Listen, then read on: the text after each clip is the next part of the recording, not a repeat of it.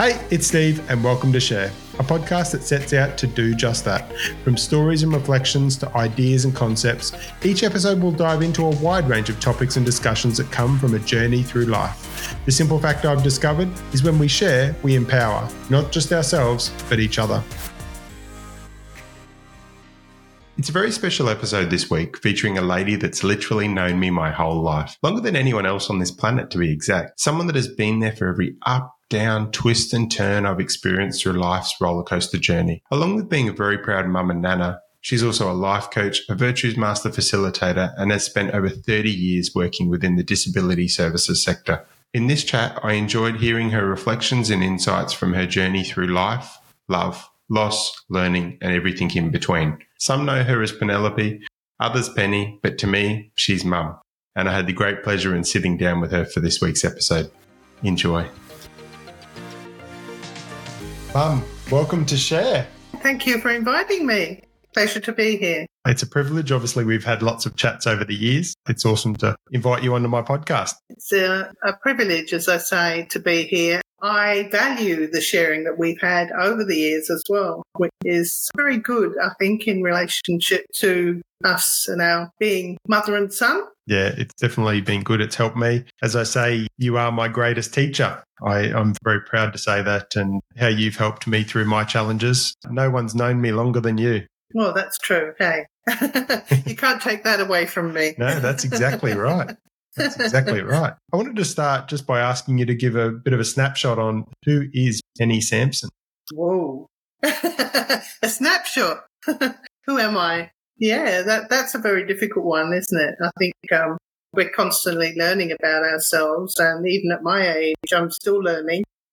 Asking myself, who is Penny Sampson? I've been in a variety of roles all through my life, and each of those roles has taught me and changed me to a certain extent, although the core of being is always there, isn't it? Often I feel that little girl is still inside of me, which I think is important.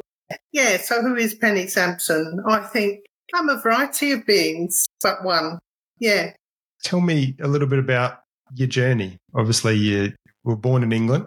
Yeah, I was born in England, and I had two very loving parents, although they were workers. So I find it fascinating when I think back now that the work my father did often took all of his time, but there was an underlying message there that we knew we were loved. And so there was a security and a safety that came with that. Yeah, I enjoyed my childhood. I enjoyed being in the different houses. We did move quite a bit in comparison with other people.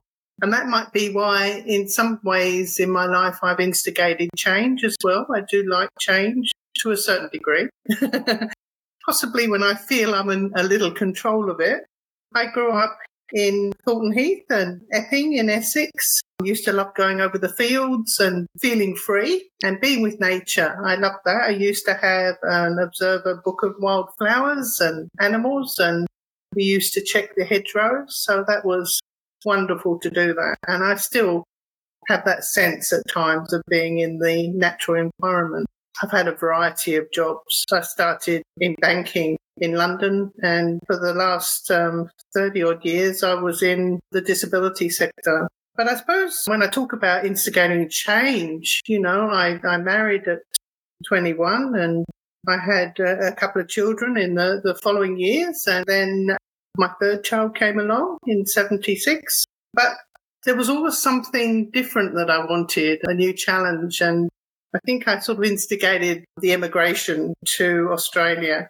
In my sense, it was a new beginning, palm trees, beaches, sun, a little bit different from England. My goodness, that was a learning curve in itself. Coming to a country that you really don't know much about, although you think you do, and there is a subtle difference in the culture. It's not the same as English. So for a couple of years, I think I went through a grieving process, which was difficult, not knowing anyone over in Australia. But yeah, I grew through that. I mean, I think any challenge we have and we face that challenge and we work with it, then we grow. I ended up getting work and a regular job and had another child as well. Yeah, I'm sort of getting lost here a little bit. It's a big life, which has been a very rich life as well. Yeah, so sadly, my first marriage broke down, and I ended up meeting another man who became my soulmate. We had a challenging journey together, and that one involved illness and the dreaded sea. But it was probably a wonderful time of my life as well. And through that, again, I learnt and grew. I was working in the disability sector at the time. I came across the virtues. That was important to me, I suppose, because that supported our journey in a lot of ways, in strengths, and what you sort of need to work on, grounding you, questioning, reflection. I lost my husband 10 years ago, and since then, possibly you asked me who Penny Sampson is, and I've been trying to find out that ever since. Who is this lady? And sometimes us kids and the grandkids have had to remind you of that. Yeah. And, family, all through my life, family has been everything. And I see that as my life's work. We all have these jobs as such. But for me, family is everything, and people in my life. I once had a friend ask me, what did I believe in? And my answer at the time was people. I believe in people. Yeah. Yeah, that's beautiful. So through that journey, Mum, there's a few things there, virtues, work, life, and obviously some of the experiences that you've been through. But I'd really love to touch on your time in the disability sector. How did you start within that sector? How did I start in terms of practical work-wise? Yeah. Okay. Well, it was interesting because I had a friend at the time who is still my bestie that I met when I first came to Australia, and she helped me get a part-time job at TAFE, and I was teaching, which again was a challenge for me. And it was at the time when you basically could teach at TAFE if you had some experience. And my experience, I suppose, was I love cooking and always had done quite a bit through my life. And that helped me to get into that side of teaching. And it took some courage. But I remember my first class, I was teaching home and small business equipment. I'm sure my knees were knocking when I was standing there. Anyway, from there, I did a variety of things, but I was offered a course, which was 2 weeks course working with people with disability, and it was in conjunction with special education services and TAFE, teaching domestic skills to young people leaving school or special school at the time. It was interesting because I'd never really had a lot to do with people with disability, and it opened up a whole new world to me. Challenging in itself, but I think it taught me that we are all people. It doesn't matter if we have a disability or whatever. We all have the same feeling about hopes and dreams and challenges in our lives.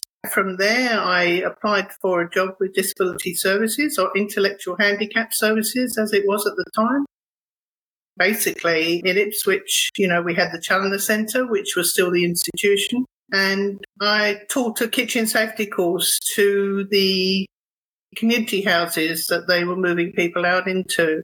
And I sort of progressed from there and ended up working on projects. But to get there, I went through, management roles and staff training and development. Now, with staff training and development, I often presented values training, which was based on the social valorisation component by Wolf Wolfensberger in the States. And that was really a personal growth for me as well, working with that and presenting that in the Cert 4. I suppose that aligned very much with how I move forward with values or virtues and digging deeper, I suppose, to understand those things. Yeah. I ended up with project work with disability services, and that was very much about training staff, how we should work with a person and not for a person, and how we support someone to have better lives. And I've always said, person with a disability, if they're supported, their day is only going to be as good as the person supporting them.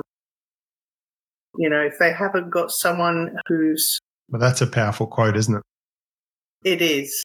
It is, because if you've got someone supporting you that's not valuing you or not engaging you, and they're doing for you, not doing with you, then you become invisible. And I mean, I suppose that has implications for all of us and how we interact with people. Yeah. Yeah, that's just made me start to reflect in my mind. That's a quote for life. That's a vision for life. Yes. Yeah. Yeah, it is. Yeah. I mean, it seems simple, but it's not, Yeah. So through the time in the disabilities sector, obviously you had a number of different roles. Are there some fond memories or reflections that you've got through that time? I have one memory, and we were working the old TAFE building in Ipswich, and we were teaching craft. I was doing plaster casting, so we were doing little models. I always remember one man, he would have been called someone with Down syndrome. He didn't speak. He usually made noises, and he took the rubber off his plaster cast, and he saw his little figure there. And his excitement, like, oh, yeah, oh, like, it was just, I've never forgotten that. And the other part I remember fondly is when I used to take, with a team, we used to take people on adventure trails, I suppose you could say. They'd be people that were living in Chandler Centre and would be seen as having challenging behaviour. And, engaging them in something like that, they would work together, they would help each other. We rarely saw any of the behaviours that were, and it's sad because people become seen as behaviours rather than a person. People are wary of them, but putting them in a natural environment and engaging them, they change. Sounds like, and I know from talking to you over the years, that there was definitely some rewarding experiences through that time in the disability sector. Yes, it was. Yeah. Oh, I've always got a real buzz in supporting people in any which way, however small, to have a better life. Yeah. So I suppose that's been something that's my purpose.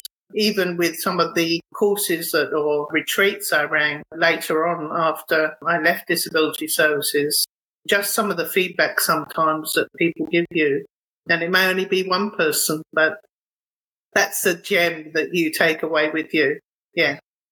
Which is interesting because through my podcast and what I've been sharing over the recent years, it's just one person is my key vision and focus, really, as well as that if we can just help one person and then that person can help one person or share their story, and the power that comes from that. As we say, when we share, we empower that one person to make a change, to be inspired, feel like they're worthy, to feel like they're loved, to feel like, and from a male perspective with mental health, you want people to feel like they're not alone. Exactly. And I think for me, and I can go back to my second husband, he saw me. And I think it's important that you feel that you're seen. Someone sees you, and that's seeing you. It's almost seeing your part of your soul. It goes deeper. Yeah. Now, obviously, you've recently retired. Yes, it's a challenge in itself. But I'd love to ask you, in your last role that you had, just to kind of some reflections on that role that you finished up with. The support coordinator. Yeah. Well, over the years, the disability sector has changed, obviously. We now have the NDIS, which is a funded program by the government. So people are funded more often than not, I believe, for have support coordination, and that is to help people to identify what services and supports they might need to have a good life, which it's interesting when you work with families because families don't talking goals and plans and, and that's very much comes from the program, having a plan. So supporting them to think about what is their dream or what is it they would like to be doing. And often you can hear that in someone's conversation. They'll talk about things and you can pick up and say, well, I just heard you say about this. Is that something you would like to do? And then it's really following through and seeing what services or supports are out there that can engage that person in that activity or environment or whatever it is. I did a lot of work with person-centered planning. That's very much about what's important to a person. There's a difference when I talked about whether you work with a person or work for a person. There's things that are important for us, which are like going to the doctors on a regular basis, the services and supports around that. But important too is what makes our life good, our day good. And that might be as small as having a cup of coffee in the morning, but having that cup of coffee in the way that you like it. And if you think of the different ways you can have coffee, you can have a short black, a long black, flat white. That really keys into the support people get and really understanding the person. How we train support workers and support people to understand that's how you should be supporting someone is the issue, really. I don't think there's enough people that really understand the nitty-gritty unless they could be taken through that journey of perhaps training or awareness. Yeah. I think one of those things, Mum, in life, and I've talked about this, whether it's in real estate or it's in business or even just being part of a population in Australia, is that so many things are transactional. It's all numbers. And how do you make someone, rather than feel like a number, feel valued? That's right. That's right. Yeah. How is it you notice those things about someone in terms of who they are? You ask, who is Penny Sampson? My routine is part of Penny Sampson. Whether it's simple things like what toothpaste I use, that's all built in. There's so much about us all in our routines, what we do in life, what we enjoy, that often we don't pick up on it from about other people, or ourselves, unless we reflect. And I think that reflection is really important. Yeah. So working in that last role and reflecting over the years, what has changed, and what changes would you also like to see that probably haven't come as far as they need to? Well, I've seen, Challoner Centre, people move out of the Challoner Centre into what they call the ALS houses in Ipswich and other areas. People became isolated, but then we had a move to engage people more, and I did work on a program which was active support, engaging people. So that was about getting people engaged in what they enjoyed. Yeah, and then person-centered planning came in, and that's supporting people with their plans and to have a better life. And it's been very gradual, very slow. Sometimes the community can be the challenge for people. I even noticed that with Pete when he was on his mobile scooter, and access for people to different things where you've got stairs to go into a club or whatever and there's no ramp, or if there's a ramp, there's actually a step to go up to the ramp. Thinking about those social things that really restrict people. We have got better. I think there's a long way to go, but I still come back to training for staff is important, and the right training to understand actually what their role is in that person's life. Not just taking them to a coffee shop or into a shopping centre, but engaging them in the activity and how do they do that. So supporting them to take more responsibility maybe about buying a cup of coffee so they handle their money. Different things. It's a huge area.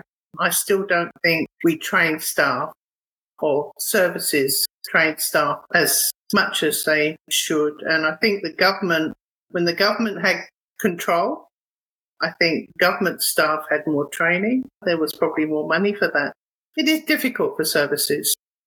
just of the money, they need to be funded for that to occur. And it's about... If you're going to improve someone's life, they still need to work on the supports they're receiving and monitor that. And it's about, I suppose, training people to see them on a deeper level, see the people that they're helping, and not just in the disability sector, but in life really, is seeing people on a deeper level, seeing who they are, but then also helping them to empower them to be who they want to be. That's exactly right. Yeah, taking them on that journey so they understand. And usually with, that sort of those workshops or training, it's actually starting with them first so they can reflect on themselves and where they are at and then think about the person they're supporting in relation to that aspect. Yeah. So it's hard these days because a lot of things we're online today. And I still believe in face-to-face and getting people interacting. Yeah. Yep. Now, through your journey, and I think it probably flows quite well, but through your work and journey through disability services and the work you did there, you came across the virtues. Yes, I did. I mean, that was way back in the mid-1990s, and that was through a psychologist who talked to me about the Virtues Project. So she introduced me to that. She invited me to a 2-day workshop. Working as a manager, I supported yearly planning for people we were supporting in the houses. You'd look at what activities you'd engage the person in, how you could improve their lives. So there was still that aspect to it. But with the virtues, it sort of drew me to the fact that it's going deeper. It's looking at a person's strengths or looking at their virtues or their growth virtues. So you start to think how do we support this person to understand they should be more patient? What would that look like? Or how could we support them to take more responsibility? And what would we need to put into practice there? It sort of went one level deeper than the activity that, we were sort of suggesting. So I found that fascinating. And I suppose it started to ring bells for me. I'd never really thought about it before. I mean, I was brought up in a home where values were part of our life, I suppose. We had all the old proverbs and sayings, and they were all part of that, really, which we don't seem to have so much today. But I did think, I wish I'd had this when I was a young mum, to think about how I acknowledge some of my children's strengths of character, how I responded to them. Yeah, there's a lot there in terms of the strategies, giving them time. I always say, how does a child know how to be respectful when they don't know what being respectful looks like?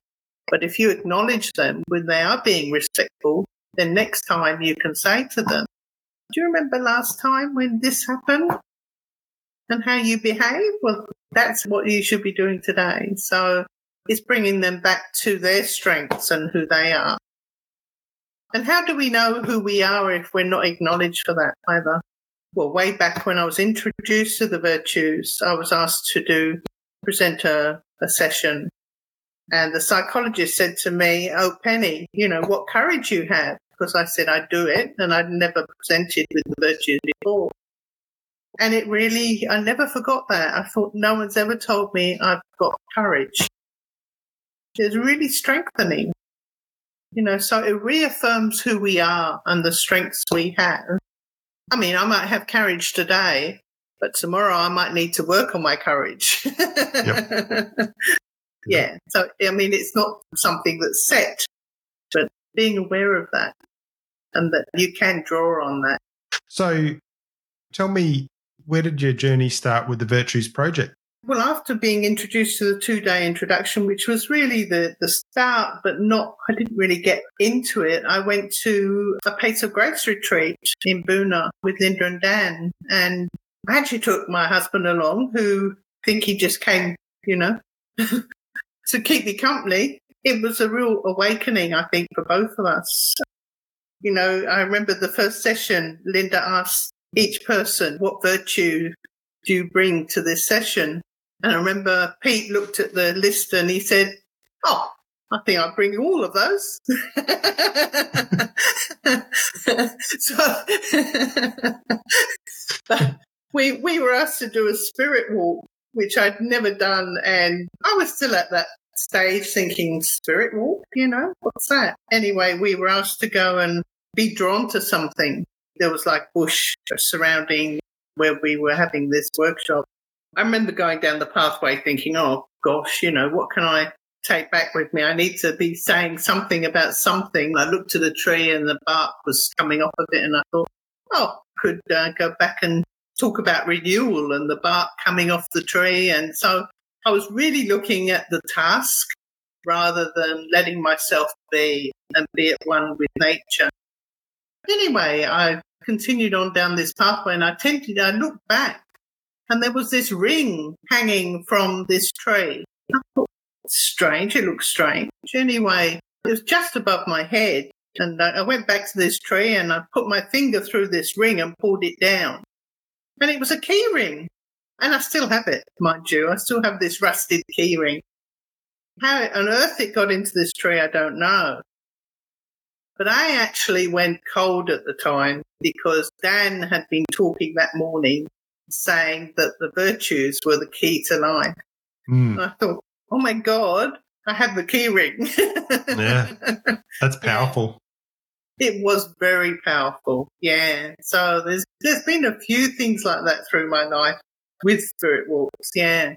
It is very powerful when you let yourself be at one with nature or wherever you are, and just think about your surroundings and allow them to speak to you, basically. Yeah. And obviously you formed a very strong relationship over the years that's still going today with Linda and Dan. Yes, I did. Yes, I have. I mean, we haven't seen each other that much, but I always have felt a true connection with Linda. She's a beautiful soul. They were the founders of the Virtues Project way back 30 odd years ago, I think now. And yeah, she's a beautiful soul. So you mentioned in regards to the virtues, when us kids were younger or when you were younger, you would have loved to have had the virtues. Can you talk me through how you've used the virtues through some of the highs and lows through your journey? Well, if I go back to Peter and our journey with cancer, Pete was a real sort of larrikin Aussie guy. And at first, I don't think he really related to the virtues. But through our journey, we started having virtues picks and would find them very grounding. When things were particularly challenging, just to sit and have a virtues pick opened up a conversation where we could talk about how we were really feeling or what was really affecting us. And, at times we would laugh and sometimes we'd cry with those reflections. I mean, I even remember when we were staying at friends, and this was probably only a few months before Pete passed. We were house sitting and he was on a ride-on mower, which I'd actually said he shouldn't go on. And he'd gone down with his oxygen machine to get on this ride-on mower. And, when I looked at his face on this mower when he saw me, he was so happy. I thought then, detachment, Penny, detachment. And one of the important virtues for him towards the end was dignity, retaining his dignity. Yeah, being able to be who he was. I think anyone that knew Pete, we all knew you were a brave person to try and tell Pete not to do something. Yeah, when he had his mind made up, yeah. But he was always the type of person that if you needed help with something, as you thought you needed help with something, there was a knock at the door and he'd say, I'm here. Yeah. And that was hard for him because in the later years of his life and in that time towards the end, much of the service and the enjoyment he got out of giving, he wasn't able to. And that obviously aligns with dignity and his value at the end as well. And who you are.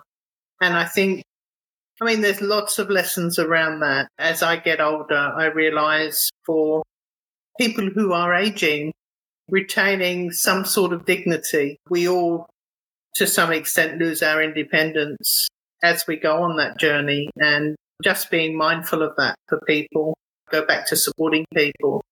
That dignity is so important, and understanding where that person is and allowing them to just be and share what's happening for them. Yeah. In the later part of Pete's life, obviously you spend a lot of time in hospital. Is there a key moment or any key reflections around how the virtues really let you be and connected you?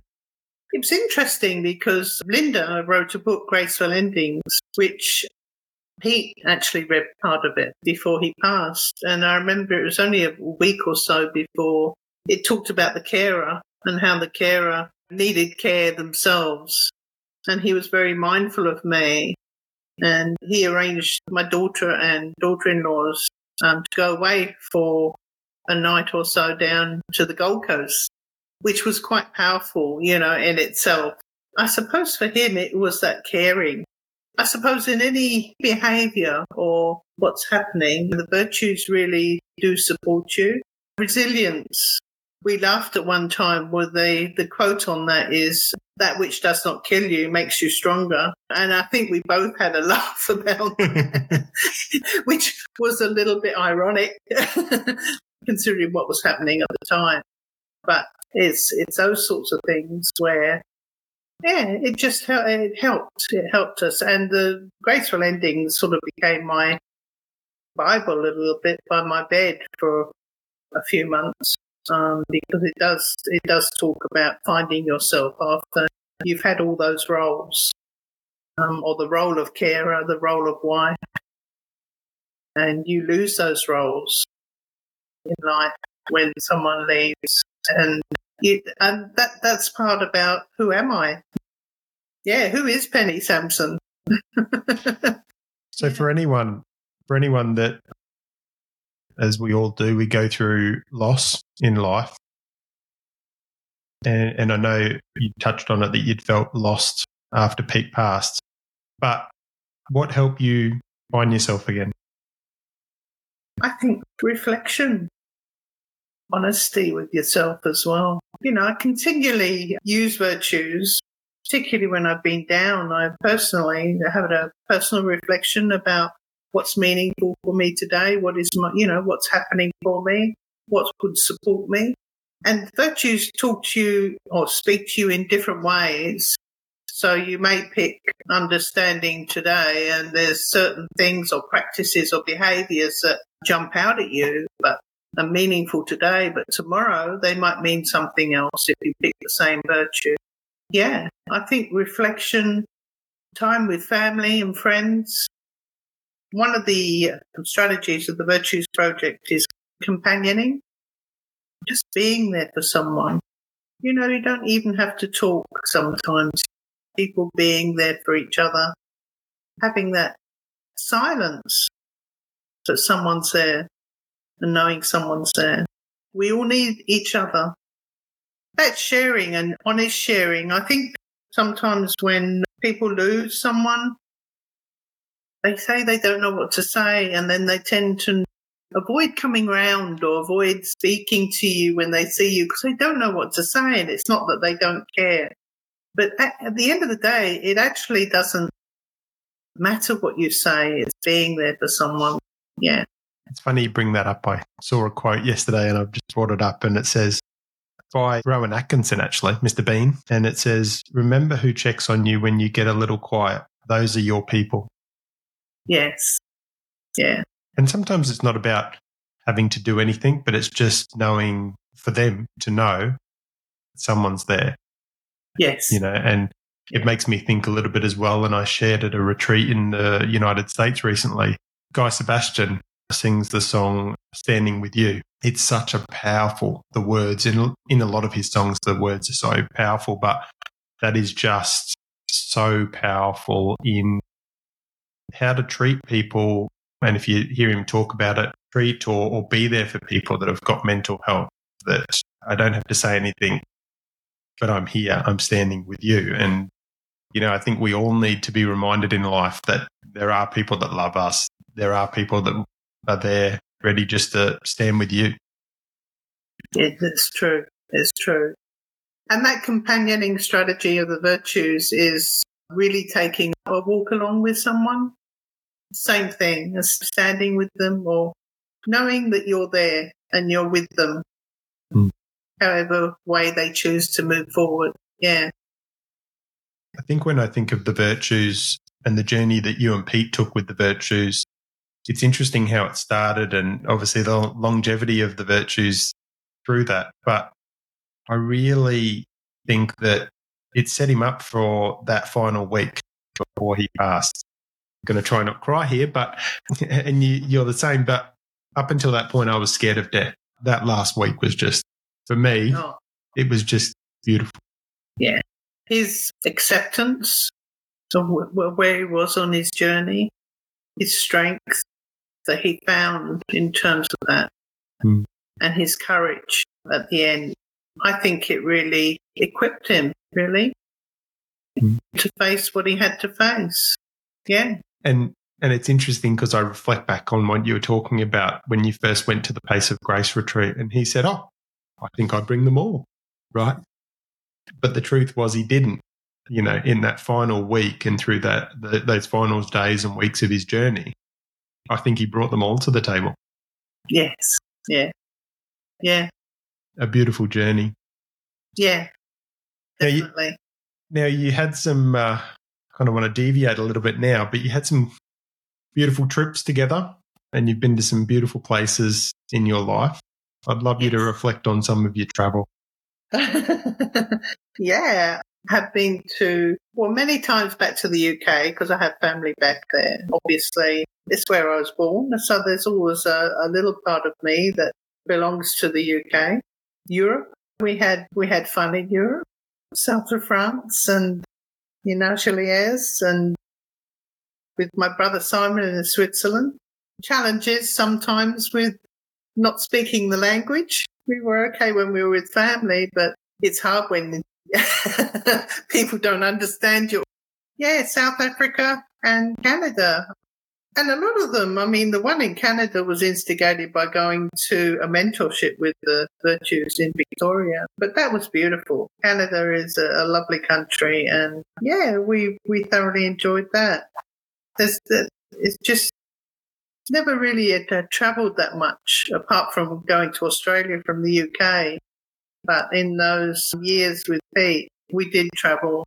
I think I've said to you many times, we were, I used to say we're in Egypt, we're in denial. So if there was a challenge coming up, we'd actually go on a holiday beforehand, whether it was an operation or something.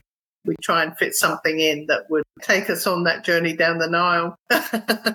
Pete never was one to live by halves, was he? No, so we had a wonderful time. So there's a lot of joy there, a lot of connections as well with people. So I think that was the important part as well for me. If I travel, I like to travel and feel part of the community to a certain extent rather than just be the camera-holding tourist, really. I like to get a sense of place and feel it. Yeah. Yeah, beautiful. There's an understanding with that. Yeah. So if I can just move through to asking you a few things on life. Who's been your greatest teacher in life?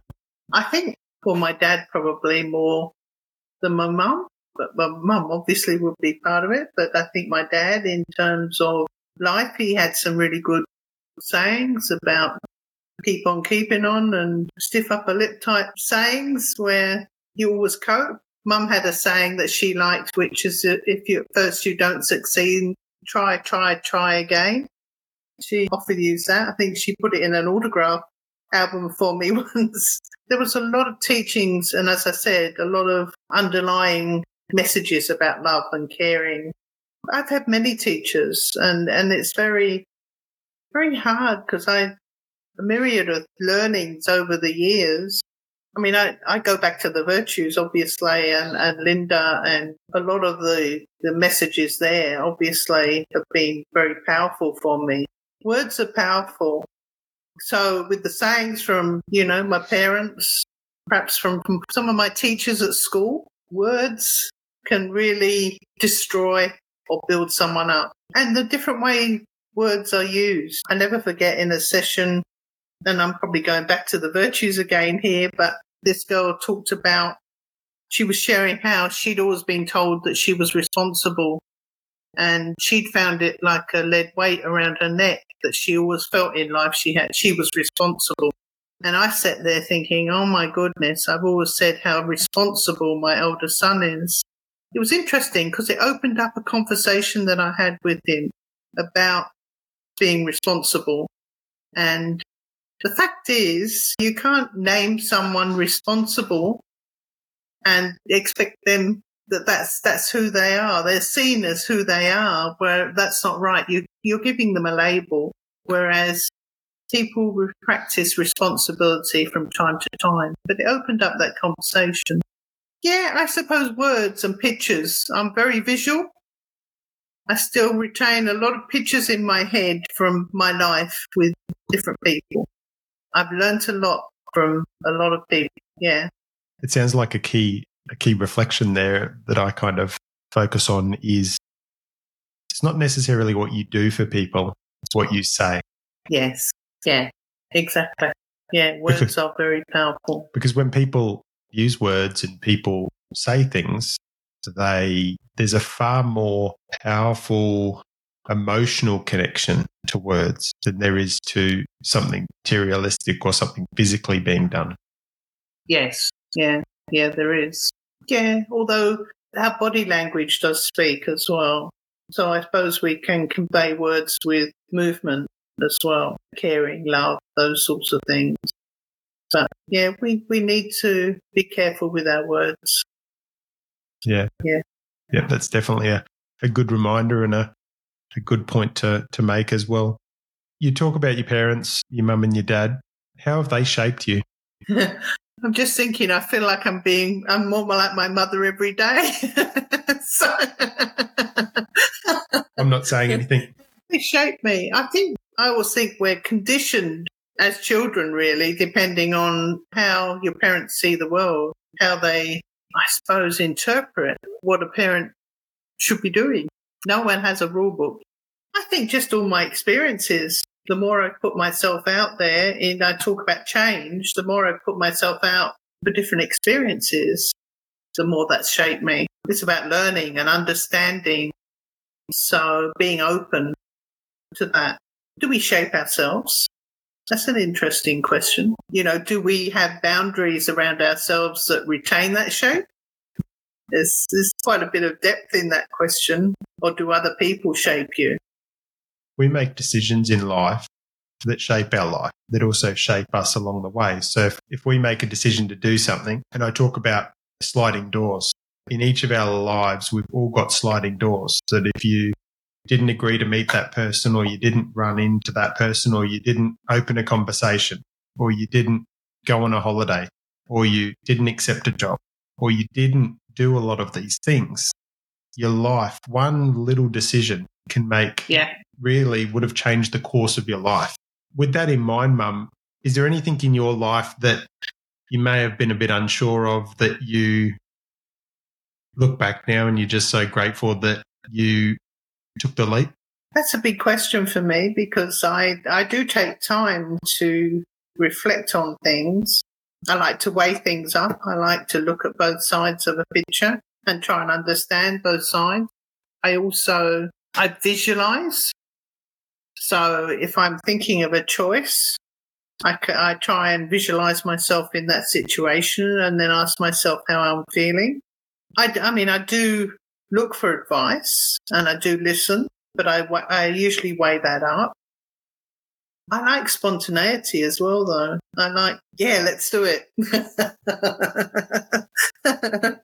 There's something nice about that. It takes away all the there's almost an agony in making a decision sometimes, and we all feel better after we've made a decision. I think, having encouragement from others is really important, and knowing they're supporting you in their own way, perhaps morally. They may even think it's not quite the best decision, and I know Mum, when I was coming to Australia, said to me, Penny, if it's about money, Dad and I support you. And I said, no, I wanted to go for different reasons. Yeah. It's amazing. Amazing how the journey, I love looking back, and I shared something yesterday which Steve Jobs said, which, you can't connect the dots looking forward. You can only connect the dots looking backward. And it's such a powerful quote. It is a powerful quote, yes. Yeah, we follow a path of our own making, but often we don't know when we make choices the breadth of that choice. I mean, if I hadn't come to Australia, life would have been very, very different, and you wouldn't have been sitting there either. Good point. I'm very grateful that you came to Australia. So, yeah, I think, sliding doors is powerful as well. The decisions we make, the decisions we don't make. But as I say, I think getting out of our comfort zone and change can be really beneficial. Yeah, trying something, even if it doesn't work, there's always a teachable moment. What do we learn from that? What do I take from that? And what should I do next time? Yeah, or not. And recently I've picked up on the concept of there's comfort in discomfort. Because if you do something that has some discomfort, that doesn't really sit comfortably with you, when you do it a second time, it's more comfortable. Yeah. And I love that because it really pushes you to kind of push forward. And it's interesting because years ago I was watching a movie with the boys when they were younger, and it was with Matt Damon. We bought a zoo. Whether it's a movie or it's a podcast I listen to or anything, I always pick up on one line or one concept. And in that, he talked about 20 seconds of courage. And that's really grown me. And that reminds me at times when I need some courage, which brings in the virtues as well. But when I need that courage, it's 20 seconds because it's interesting and it's amazing how powerful that 20 seconds is. If you just say, if you're feeling anxious, if you're feeling nervous about something, if you've got to do a talk or you've got to do anything, if you just say, I just need courage for that 20 seconds, by the time the 20 seconds is done, you're into it and you're away. That's true. Yeah. You can draw on your strengths. You can be mindful that you do have courage. I just need my courage today. Yeah.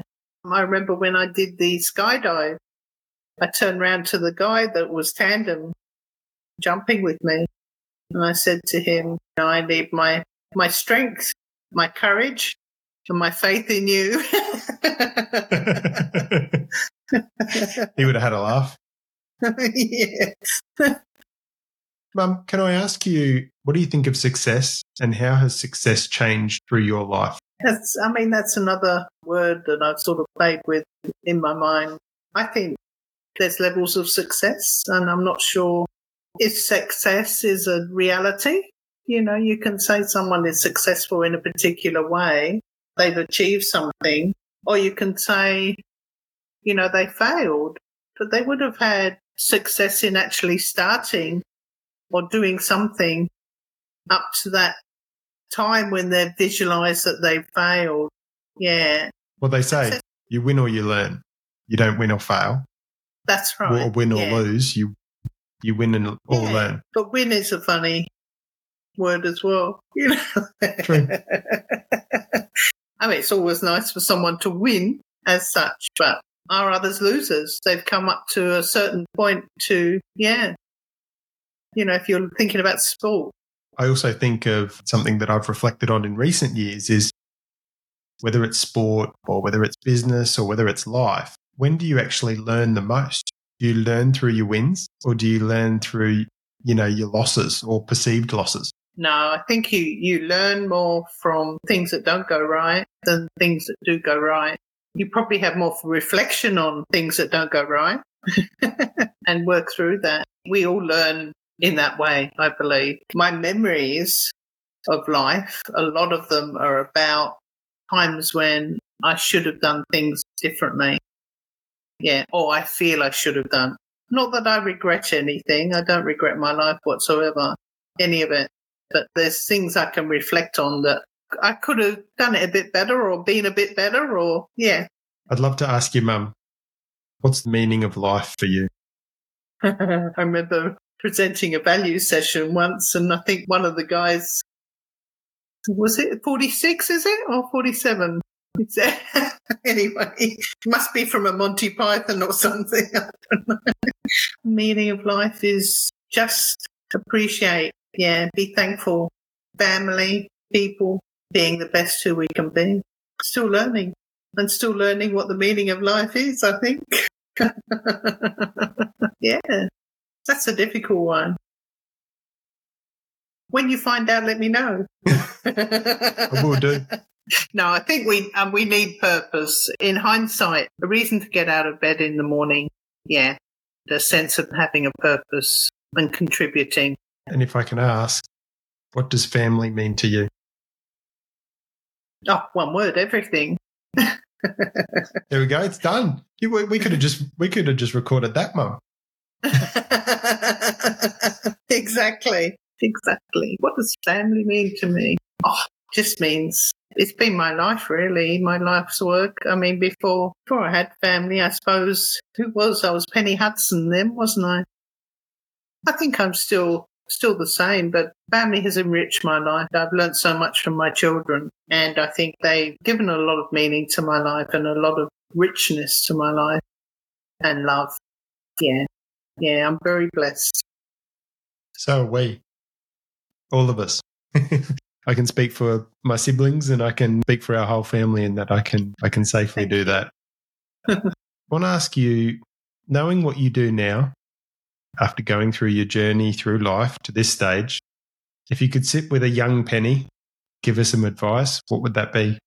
Be a little bit more confident in terms of moving forward and have faith in yourself. Yeah, that's probably a biggie. Have faith in yourself. And that little inner critic in your mind, tell them to be quiet. Because you're okay. Good advice, not just for little Penny, but good advice for all of us.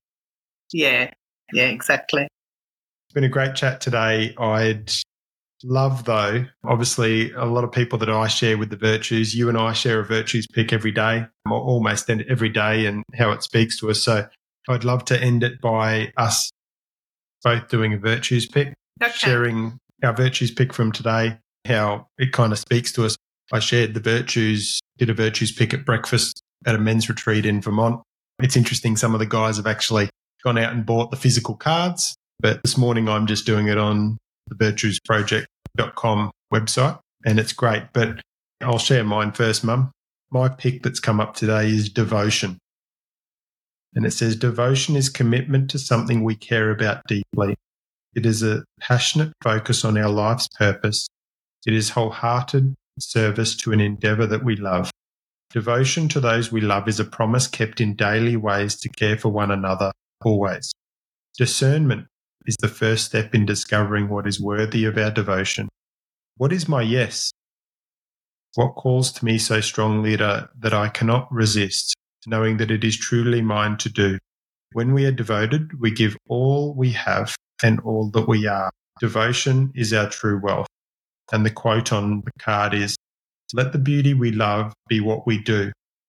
There are hundreds of ways to kneel and kiss the ground.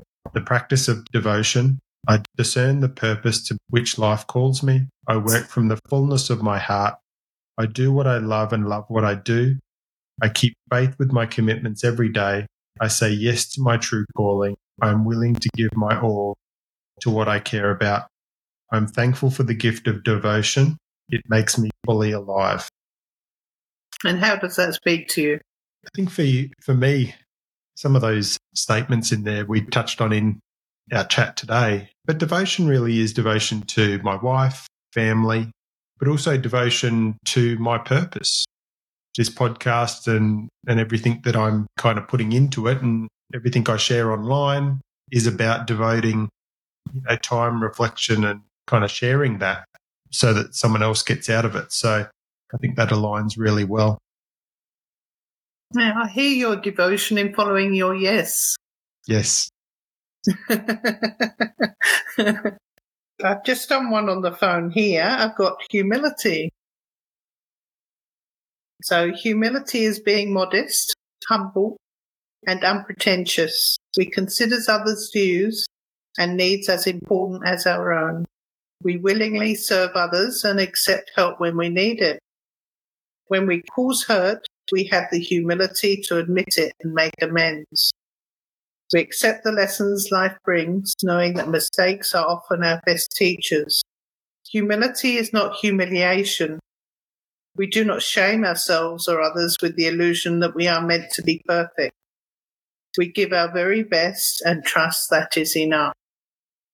Humility reminds us to be thankful for our successes rather than boastful. I long to accomplish great and noble tasks, but it is my chief duty to accomplish humble tasks as though they were great and noble. So the practice or the behavior for humility is I value others' thoughts and feelings. I am willing to give and receive help. I am work in progress. I admit mistakes and I learn from them. I'm resilient, not perfect, and I'm grateful for my gifts. So I'm thankful for the gift of humility. It is my greatest teacher. It's interesting. You said how devotion sort of linked in with a lot what we talked about today. And I think the practice of humility actually did that.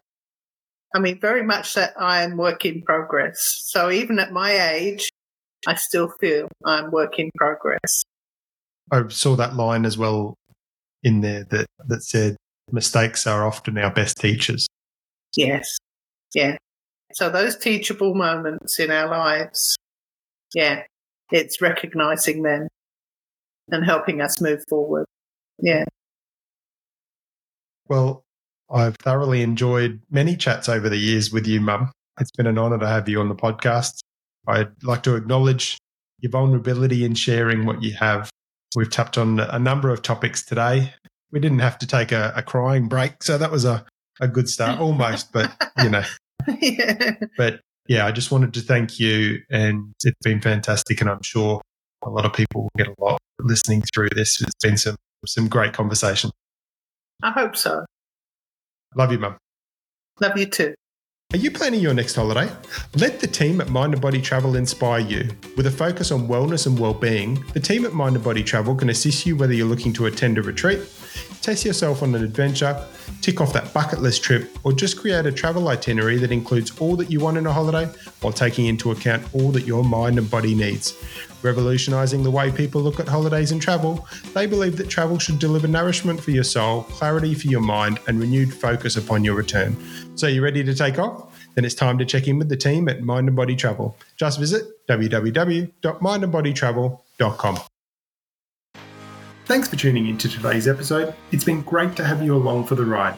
Remember to hit subscribe and share this episode with a friend, maybe just one person you think could benefit from what was just shared. Also, if you haven't connected with me yet, you can find me on Instagram at @TheSteveHodgson and also share __podcast. I'll catch you on the next episode.